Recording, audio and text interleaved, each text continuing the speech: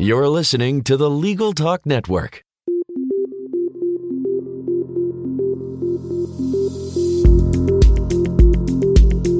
Hello, I'm Monica Bay. And I'm Bob Ambrogi.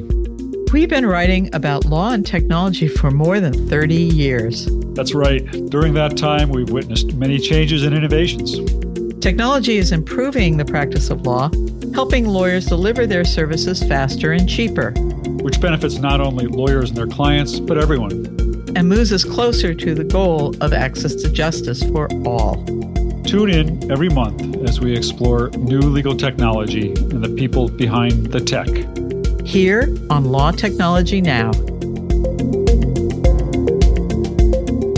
Welcome to Law Technology Now. This is Bob Ambrogi. I'm your host. I'm the author of the blog Law Sites, and I'm also now writing a column for the Above the Law blog called This Week in Legal Technology. We're very happy to have as our guest today David Perla. David is president of Bloomberg Law and Bloomberg BNA's legal division. David, welcome to Law Technology Now. Thanks for having me, Bob. Great to be here. Very happy to have you. I was actually looking back through, preparing for this show and looking back through the email chain, and it actually kind of took us a while to get you on the show, so I'm very happy that we're finally able to do that. We're going to talk later in this interview about something new that is being rolled out in Bloomberg Law, so I hope our listeners will stay tuned to hear more about that. But before we get to that, I wanted to ask you more generally about your company and about you. So to kick it off, could you just explain for our listeners the mission of Bloomberg BNA's legal division and what that includes, what's under that umbrella? Sure. Bloomberg BNA's legal division is a part of Bloomberg BNA, which itself is a subsidiary of Bloomberg. Most of our listeners probably know BNA from its legacy as one of the most well-known legal publishers. Today, the legal division not only has the original and evolved BNA assets, but also has Bloomberg Law, which was a legal information and technology platform built by Bloomberg prior to the merger between Bloomberg Law and Bloomberg BNA.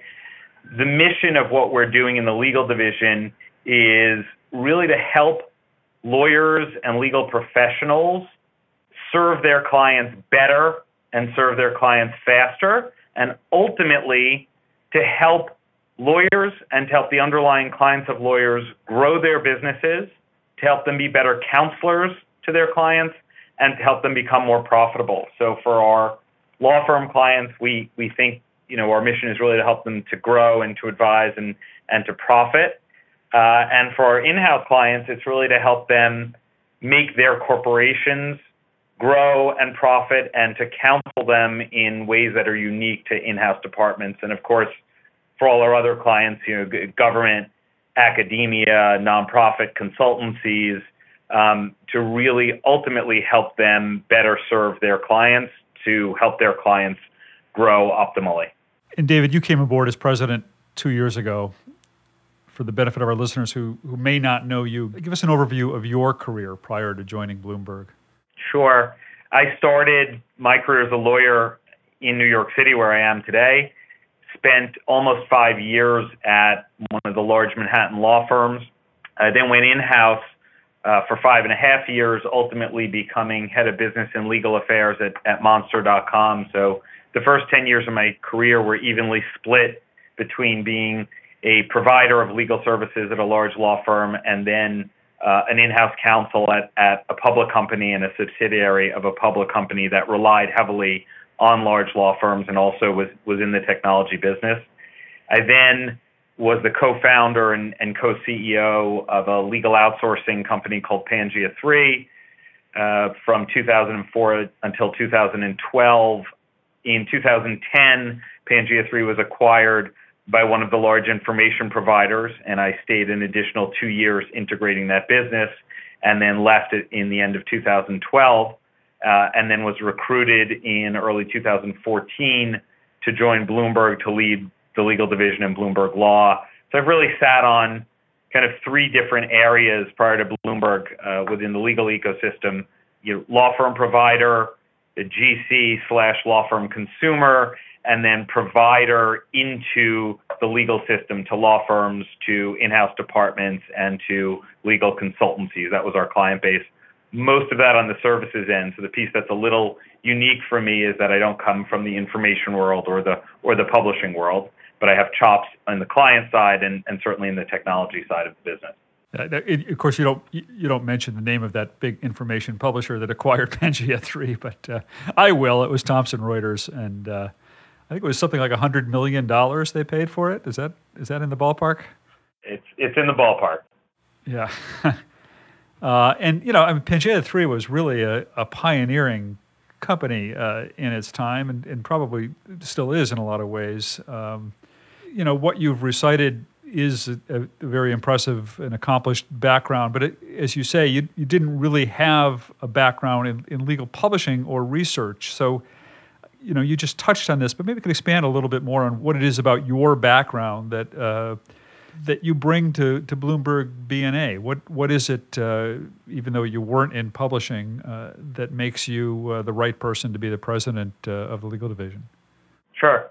So I think it actually speaks volumes about Bloomberg BNA and Bloomberg as an organization. I'm not unique in this organization being someone who leads part of the group, but doesn't necessarily come out of exactly the products we build or exactly the person you would envision in the role. So I think as I think about both Bloomberg LP and Bloomberg BNA, they're the types of organizations that very much look for people who can think differently about the problems that our clients are facing. So if you go all the way up to Mike Bloomberg, he'll say, don't ask the clients the solutions they want, figure out the problems they have and anticipate what things will solve those problems. So if you think about my background, Bob, having consumed legal services, having delivered legal services, in a very innovative, some would argue disruptive way, and having been a provider from a large law firm, I'm intimately familiar with what goes on at large law firms, at large corporate legal departments, and at other providers, which I think is a very, if I may say so, a Bloomberg and a Bloomberg BNA way of looking at it. The products we build, we clearly have the subject matter expertise in those, but we don't think in order to solve our clients' problems, we do think we need people who bring different perspectives. So some of what we'll talk about technologically, part of the reasons we were able to do that is we weren't hamstrung by thinking through solutions in a legacy way. So in many respects, knowing exactly how it's been done in the past is an impediment to doing something differently.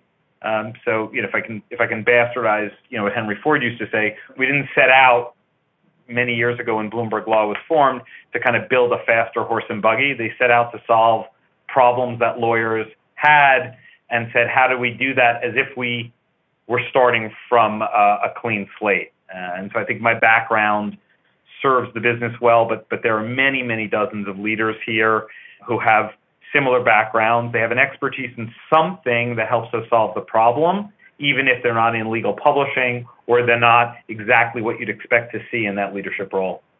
Who are those clients whose problems you're trying to solve? Do you skew toward large law firms and corporate, or do you span the legal market?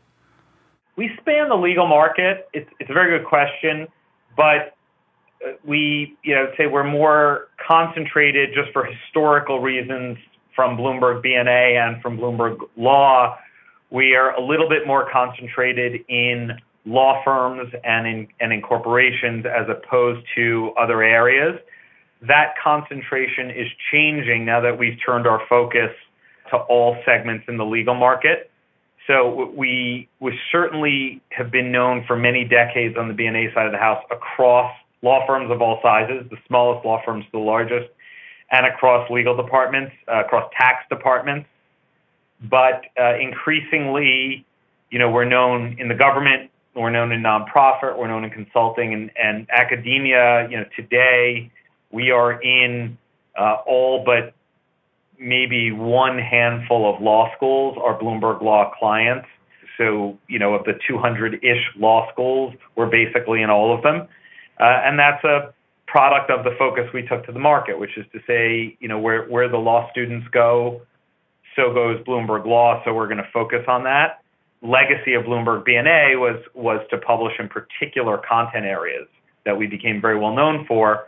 Once Bloomberg Law became part of it, we really were able to expand our horizons and our client base, and we've done that. So since you've come aboard in the last couple of years, what's changed? How has the mission changed at all? Have you, in terms of your analogy to looking to how you can solve the problems, what problems are you seeing, and how have you shifted in any way to try and address those? I would say the method has changed, but the mission has not, and our ability to articulate that mission and to thoughtfully communicate that mission to a broader set of clients and prospective clients has gotten better. Not just since I've arrived, I would say, in the last number of years, 3 years, 4 years, 5 years. But fundamentally, the mission that Bloomberg Law has always had, and I think BNA always had before it became part of Bloomberg, was to help lawyers and legal practitioners do what they do, to do it better, to do it faster. The means by which we help them has gotten much better. Our ability to use technology to do that, as opposed to merely using information, and our ability to make that information dynamic and discoverable, searchable, and to make that information interrelate, so to let lawyers and legal professionals look at information in different ways, across multiple axes, has really improved radically over the last, let's say, 5 years since we've integrated the legacy of Bloomberg BNA, which was world-class editorial content and world-class legal news, into Bloomberg Law, which was really world-class legal technology and world-class data analytics. So the way in which we've done that for clients has changed dramatically. When you, this is, I think we're going to talk a little bit more about this growth in information and what it means and what it's meant to you as a company. But when we're talking about information here, what are you talking about? Are you talking about the information that you as a company are producing, or are you talking about information in a broader sense? Definitely information in a broader sense. So lawyers today have access to infinitely more information than they've had in the past. Certainly, when I stopped formally practicing in 2004, the amount of information that a lawyer gets on a daily basis is exponentially larger. So when we think about information, we include that. Some of what we make available can be obtained elsewhere. Some cannot. It's what we would deem proprietary. And some of what we produce, even on the information side, is analytic or editorial in nature. There's expertise layered onto it. With all of that information, our ability to help professionals synthesize it, help that information interrelate, help them do it faster, have more confidence in the information, and discover the information in a more efficient way has greatly improved. So irrespective of whether we produce the underlying information or someone else does, we think we've meaningfully improved the ability of lawyers and legal professionals to get at what they need, but also to think about it differently. I'll give you an example, which is something I think we probably won't end up touching on, but we have a privacy and data security product out today which approached that very difficult and complicated and confusing market in a different way. And we went out to the market and we asked the market what the problem was. And the way we approached the information was it really leads with current awareness, but it's done from the very get-go in a heat map type way. So today's problem is, for any privacy officer or head of privacy in the legal department, is figuring out what laws and regs apply on almost a daily basis when it's changing around the world. What might apply? How do those interrelate? What are the risks of a foot fault? What are the risks of a serious fault or a flagrant violation? And what are the means by which someone can comply, and what are those costs? My suspicion, Bob, is that's going to change. In 3 to 5 years, when the law settles out and the regs settle out, the needs of professionals in privacy and data security will no longer be merely about knowing what those rules are and how to comply with them, but will evolve to something else. I suspect compliance will become a meaningfully more important part of that, and the law will be more knowable. Just like today, if you think about very mature bodies of law, there are the securities rules, right? 33 Act, 34 Act, very well understood by very large groups of lawyers, but how to comply with it, how to practice in it becomes very, very important on a daily basis. So the tools we produce for a securities lawyer, our Edgar tools or corporate transactional tools, are geared vastly less around the changes in the law and the current awareness than they are in enforcement and the regulatory regime and the practice itself. That's how we think about when I say we're trying to solve the problem. The problem is different depending on what the practice is. Right. Now, we're here in part to talk about something that you're, I guess, about to roll out or in the process of rolling out, which I've been told is going to be an improvement on the annotated code. So why don't you set the stage for us? What are you talking about here? So it's called Smart Code, and it is a technological solution to what is traditionally known as annotated code. So like many things at Bloomberg, we generally approach very scaled problems and growing problems in a technology way first, and in an editorial or curated human way second. And I think that's different from some of the other information providers. And Smart Code is one of the sort of 5, 6, 7 ways we're really using technology first to attack how to annotate code, particularly within the body of federal case law. So how does that work? Explain to me how Smart Code works. So it's probably helpful to talk about traditional annotated code, for our listeners who don't know much about annotated code. When a court issues a case, they will often make a reference to an underlying statute, right? The law that on which the case is based, or the laws, or any laws that are otherwise referenced by it, and that's traditionally known as the code or the code site. What annotated code then does is, when a reader is looking at the code, and the bigger information providers all have versions of annotated code, when you're looking at a code section, it will give an annotation to case law that interprets that code section or reads on that code section. And then the lawyer can go read that case to determine, if it's relevant to what they're reading the code for. So that's traditional annotated code. Historically, the way that's been done is all of the major providers, when we review cases, whether they're done technologically or with editors or both, it's very easy to find the code citation in a case. So it's not hard to find a reference to a law in an underlying case issued by a court. Traditionally, what's been done is, when that site is found, an editor will read it and would then write up some type of an annotation, and some other editor would have to make a choice and say, within the code that's being cited, where should we put this annotation? Should it show up? Because there's only room for so many annotations. Is this one important? Does it change some other prior annotation? Okay, so it's all done manually.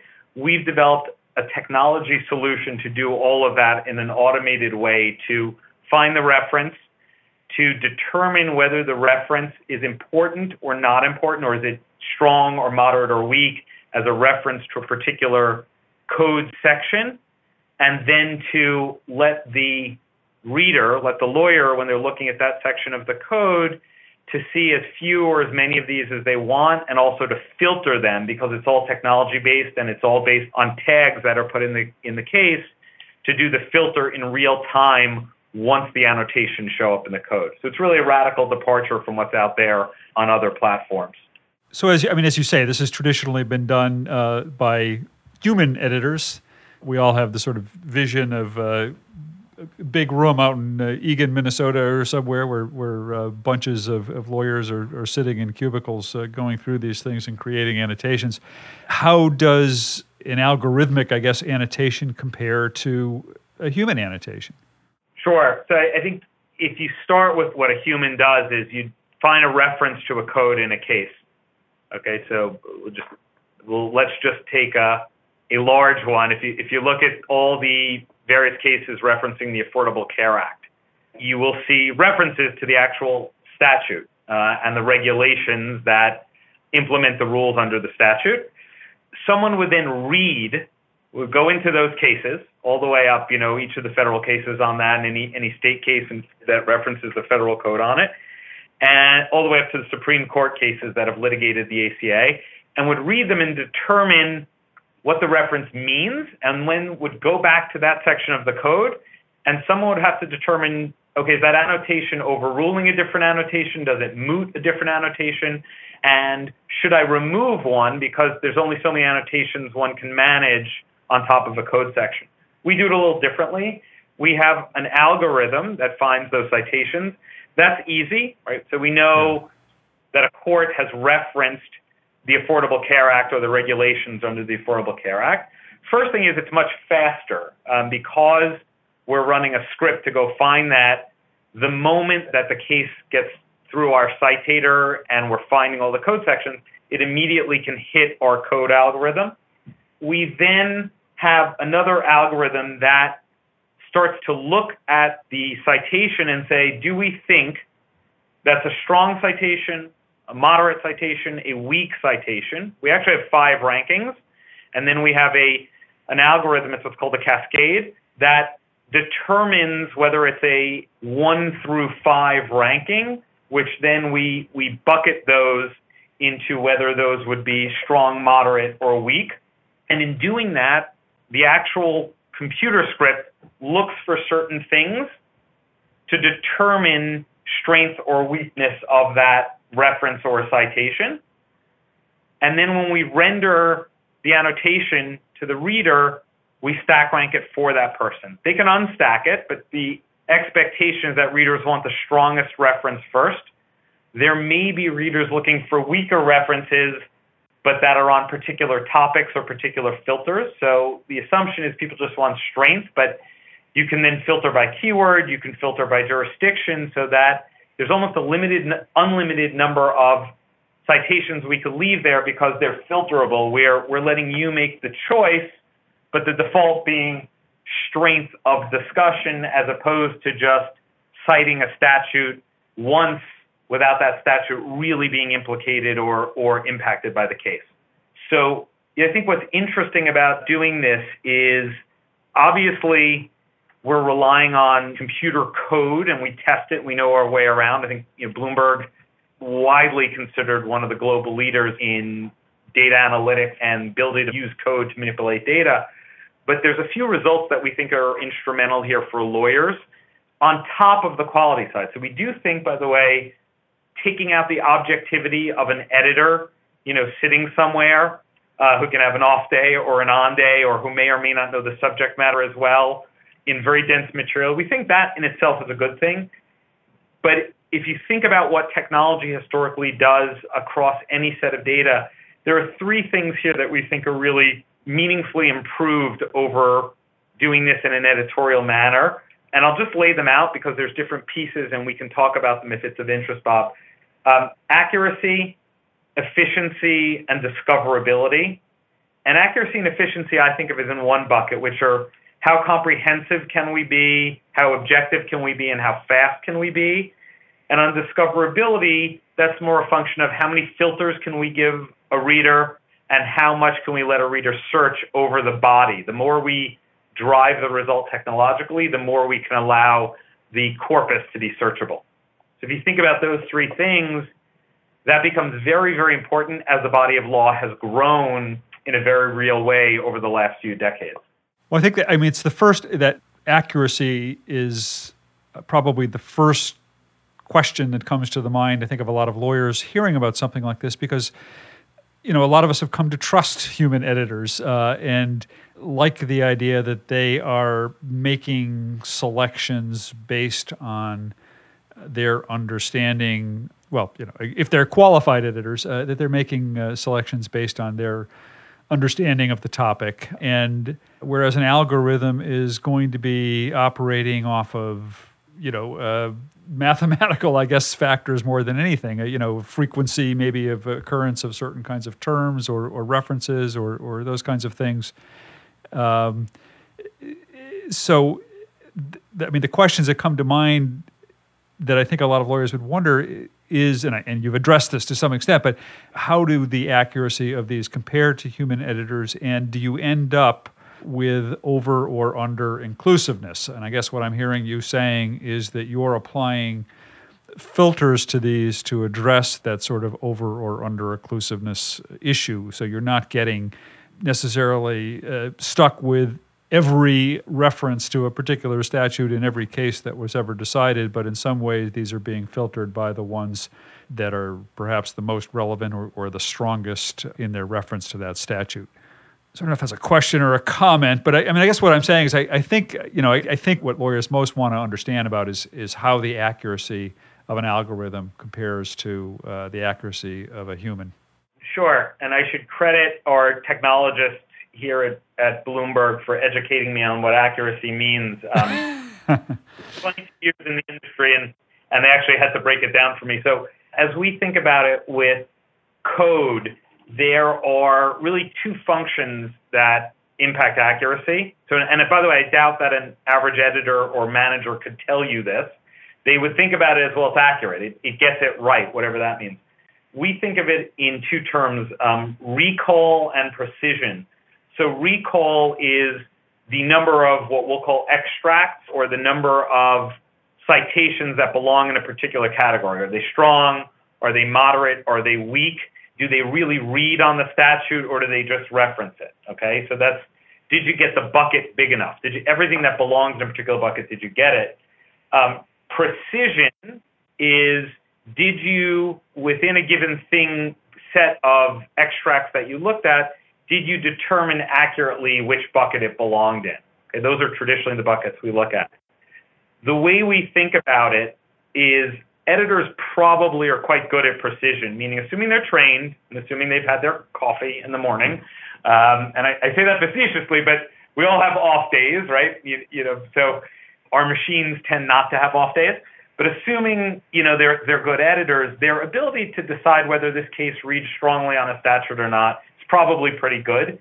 Their recall, their ability to look at all the relevant cases to see what needs to be captured and then to rank those is probably not very good. More importantly, it's also not measured.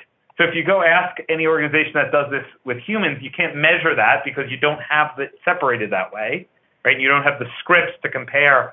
We have it done algorithmically, so we know our recall rate, we know our precision rate, we know how to tweak it against a control set, right? Now, interestingly, the control set is what human beings have done. This is, Bob, you know this, I've read your stuff on technology-assisted review. The seed sets are always human seed sets, so we're assuming that we got it right as human beings, but that's the best we have to work with machine learning. We learn from people.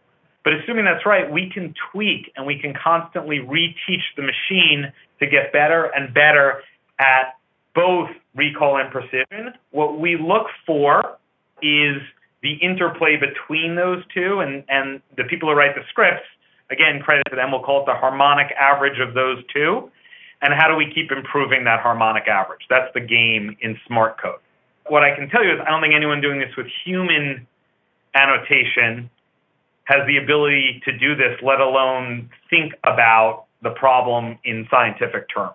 And if you look at what's going on in the rest of the industry, in technology-assisted review, in document review, in document assembly, in legal project management, it's all around this idea of taking scientific method and applying it to what were previously not bespoke methods, but editorial-driven methodologies.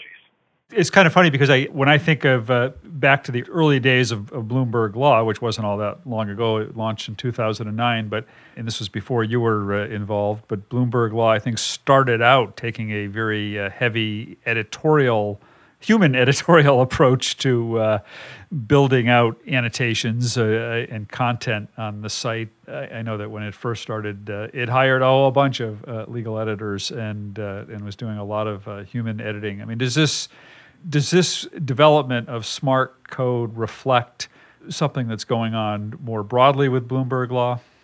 It definitely reflects a predisposition towards technology-driven solutions as opposed to human-driven solutions. And I think there's two reasons for that. One is being part of the Bloomberg family is learning from people who apply technology to data and information. The other, Bob, is that necessity is the mother of invention. So if I look at the body of law, the corpus, right, it has grown enormously, yet in the face of that, consumers of legal products of all sorts, information, data, and tools being only one of them, have demanded that the cost of those products go down and that the usability and speed of use of those products go up. So in other words, they expect productivity gains and technology gains, just as we do in all industries, right? But the body of law going into the system is greater. So if I look at, I want to give you an example. If you look, at least for Bloomberg Law, if you look at the number of citation references in a given federal case, if we go back a quarter of a century to 1990, we now have almost 3 times as many citations per case as we did for cases in 1990, okay? So there are more cites to statute within cases than there were, and the number of cases has gone up enormously in that same time frame. So you've got this sort of compounding effect. If you look at the number of cases, I'm just looking at one particular database in federal where we've got 137,000 cases in 1990. That's the annual number of cases. In 2012, there were 437,000 cases. Okay? That's not cumulative. Those are annual numbers. So in other words, we produce more case law by a factor of 3 than we did in 1990. And the number of references we make in those cases is up by a factor of 3. So you can do the math, right? It's going to take 9 times as much effort to annotate into those cases, yet people want it to be cheaper, and they want it faster, and they want it more discoverable. So technology is really the only way this is going to work, unless, and I think this is what's challenging our competitors, and I've been at one of them for a number of years, unless you can charge your customers more year after year after year. Right? That's what this comes down to is, if you can just keep charging more, you can keep using people to solve the problem, but our clients don't want to do that. Our clients want technology to be the solution, and they want the efficiencies. So I think necessity demanded a tech solution to this and many other problems. That's really interesting. So when does smart code start appearing in Bloomberg Law? It's there. Smart code is really just the new name for what used to be called case analysis. So it's in there today, and clients are using it. You'll probably see a lot more reference to it because since we've rebranded it, we're really talking about it more because we really felt that we were not highlighting internally the technological sophistication of the product. We spent a lot of time talking about our analytical solutions, that were being built, things like Draft Analyzer or our judicial analytics products or representation analytics, and another project we're working on which figures out the legal principles of a case technologically. This has been on Bloomberg Law for quite some time. We just haven't really talked about it. And so we're really making an effort to internally educate everyone about it and to remind people that it's a fundamental part of the tech-driven solutions we offer our clients. David, unfortunately, we've actually gone over our time, but that's okay. We've got a couple more minutes if you've got a couple more minutes. But I'm going to lump a couple of questions together into a final question here because I wanted to ask you about Bloomberg Law, which, as I said, kind of launched in December 2009. And when it did, the original goal, at least, was to position itself as a competitor to Westlaw and LexisNexis. And, I'm wondering today whether that is still kind of a focus of Bloomberg Law, and if so, how it's doing at that. And then I'm going to kind of extend that question out into not just where you are now and where you want to be, but what's the roadmap for the next 5 years? What are you looking to do going forward from here? Sure. So it's a kind of a broad question. It is a very broad question. Sorry. We can break it down if you want, but as a business, it's growing very, very rapidly. Our growth achievements over the last 2 to 3 years are significantly in excess of the market, so deep into the double digits in terms of growth, in terms of users, in terms of revenue and new sales.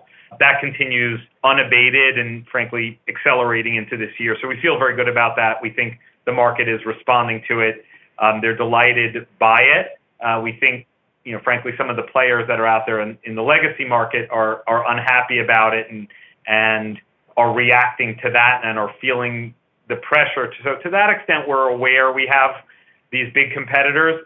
We do not think about competing against the two companies you named. It's not a Bloomberg way of thinking about the world. What we think about is how do we solve the problem in a way that... Do not say their names, David. Yeah. It's funny that you avoid saying their names. But it's not something we spend a lot of time talking about here. We spend, and incidentally, in terms of how our clients look at us, they'll often, in a world where their dollars are flat, right? The information budgets are traditionally flat. Our growth is usually coming because someone's being displaced. As often as not, it's a niche player, it's a smaller information player, or it's a platform provider. And, we don't really care one way or the other as long as we are able to solve a problem for our client, and as long as we believe in 2, 5, and 10 years we're going to solve more problems for them than we do today. That's how we think about it, and that's how we think about the roadmap, which is really based on what I'll call 3 things. The way we think about our product roadmap, which really informs, this is a product company. Mike Bloomberg deeply cares about the product. He will sit in a meeting with a keyboard, so this is very much a product place. So we do think about it in 3 areas. One, what are the developing areas that need solving? So privacy and data security was an area that is on everyone's mind, and healthcare, right? The ACA I referenced. These are areas that there are going to be massive problems, massive challenges. So those inform how we think about our product development. Secondly, where are we excellent at something, or where can we be excellent? So we are excellent at labor and employment. We are excellent at tax. We've got a brand new tax product coming out next month. We've got a labor and employment product coming out later in the summer. Those are areas we're always going to be terrific at.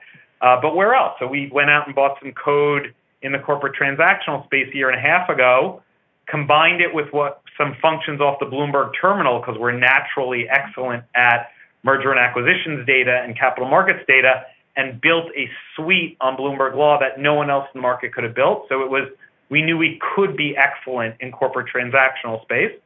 So that's our second area. And the third is really where we started, which is technology.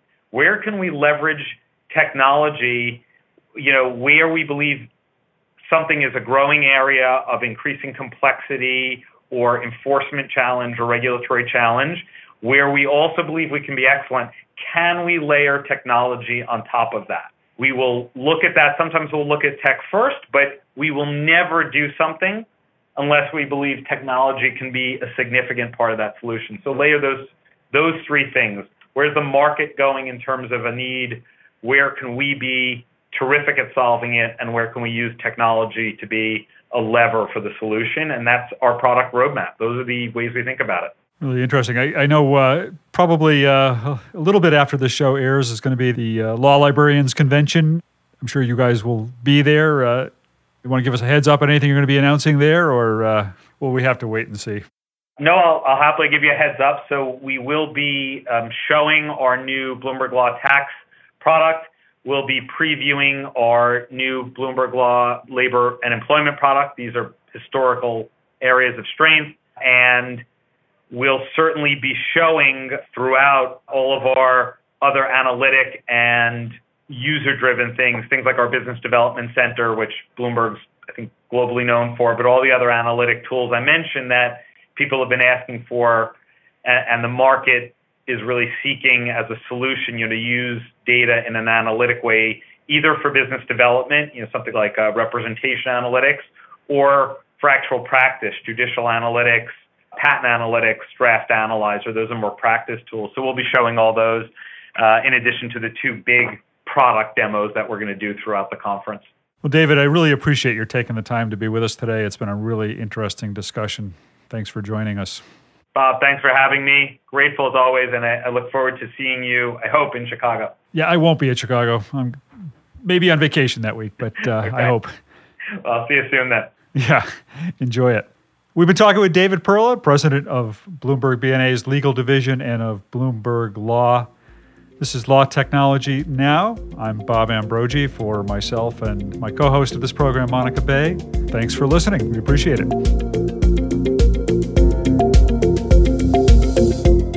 like more information about what you've heard today, please visit LegalTalkNetwork.com. Subscribe via iTunes and RSS. Find us on Twitter and Facebook, or download our free Legal Talk Network app in Google Play and iTunes. The views expressed by the participants of this program are their own and do not represent the views of, nor are they endorsed by, Legal Talk Network, its officers, directors, employees, agents, representatives, shareholders, and subsidiaries. None of the content should be considered legal advice. As always, consult a lawyer.